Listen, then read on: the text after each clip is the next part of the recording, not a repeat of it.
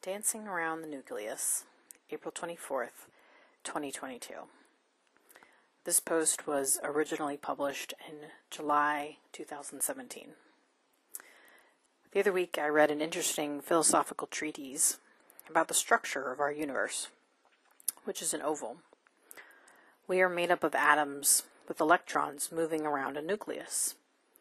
On a larger scale, the Earth is the nucleus, and the moon is moving around it.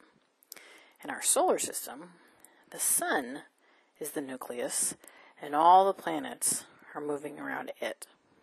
However, there is also a supreme or cosmic nucleus, according to my spiritual philosophy.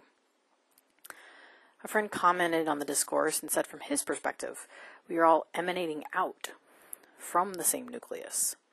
We all have the same center, the same core.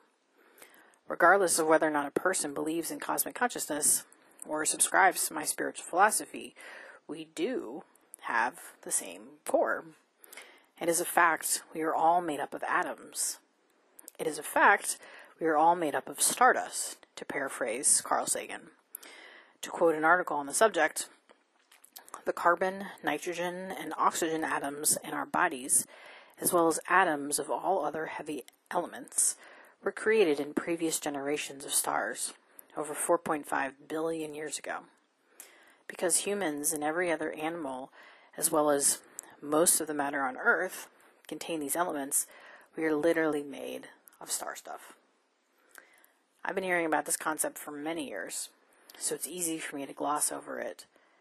But thinking about how we all have the same core allows me to connect even deeper with others, because inside, we are the same. And knowingly or unknowingly, we are moving together.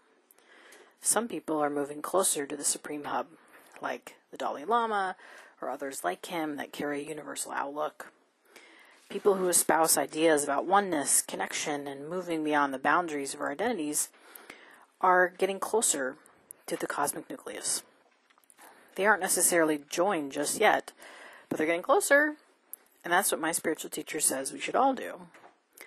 Each and every aspirant, each and every artist, each and every scientist, and each and every philosopher must be ensconced in this supreme veracity, he said.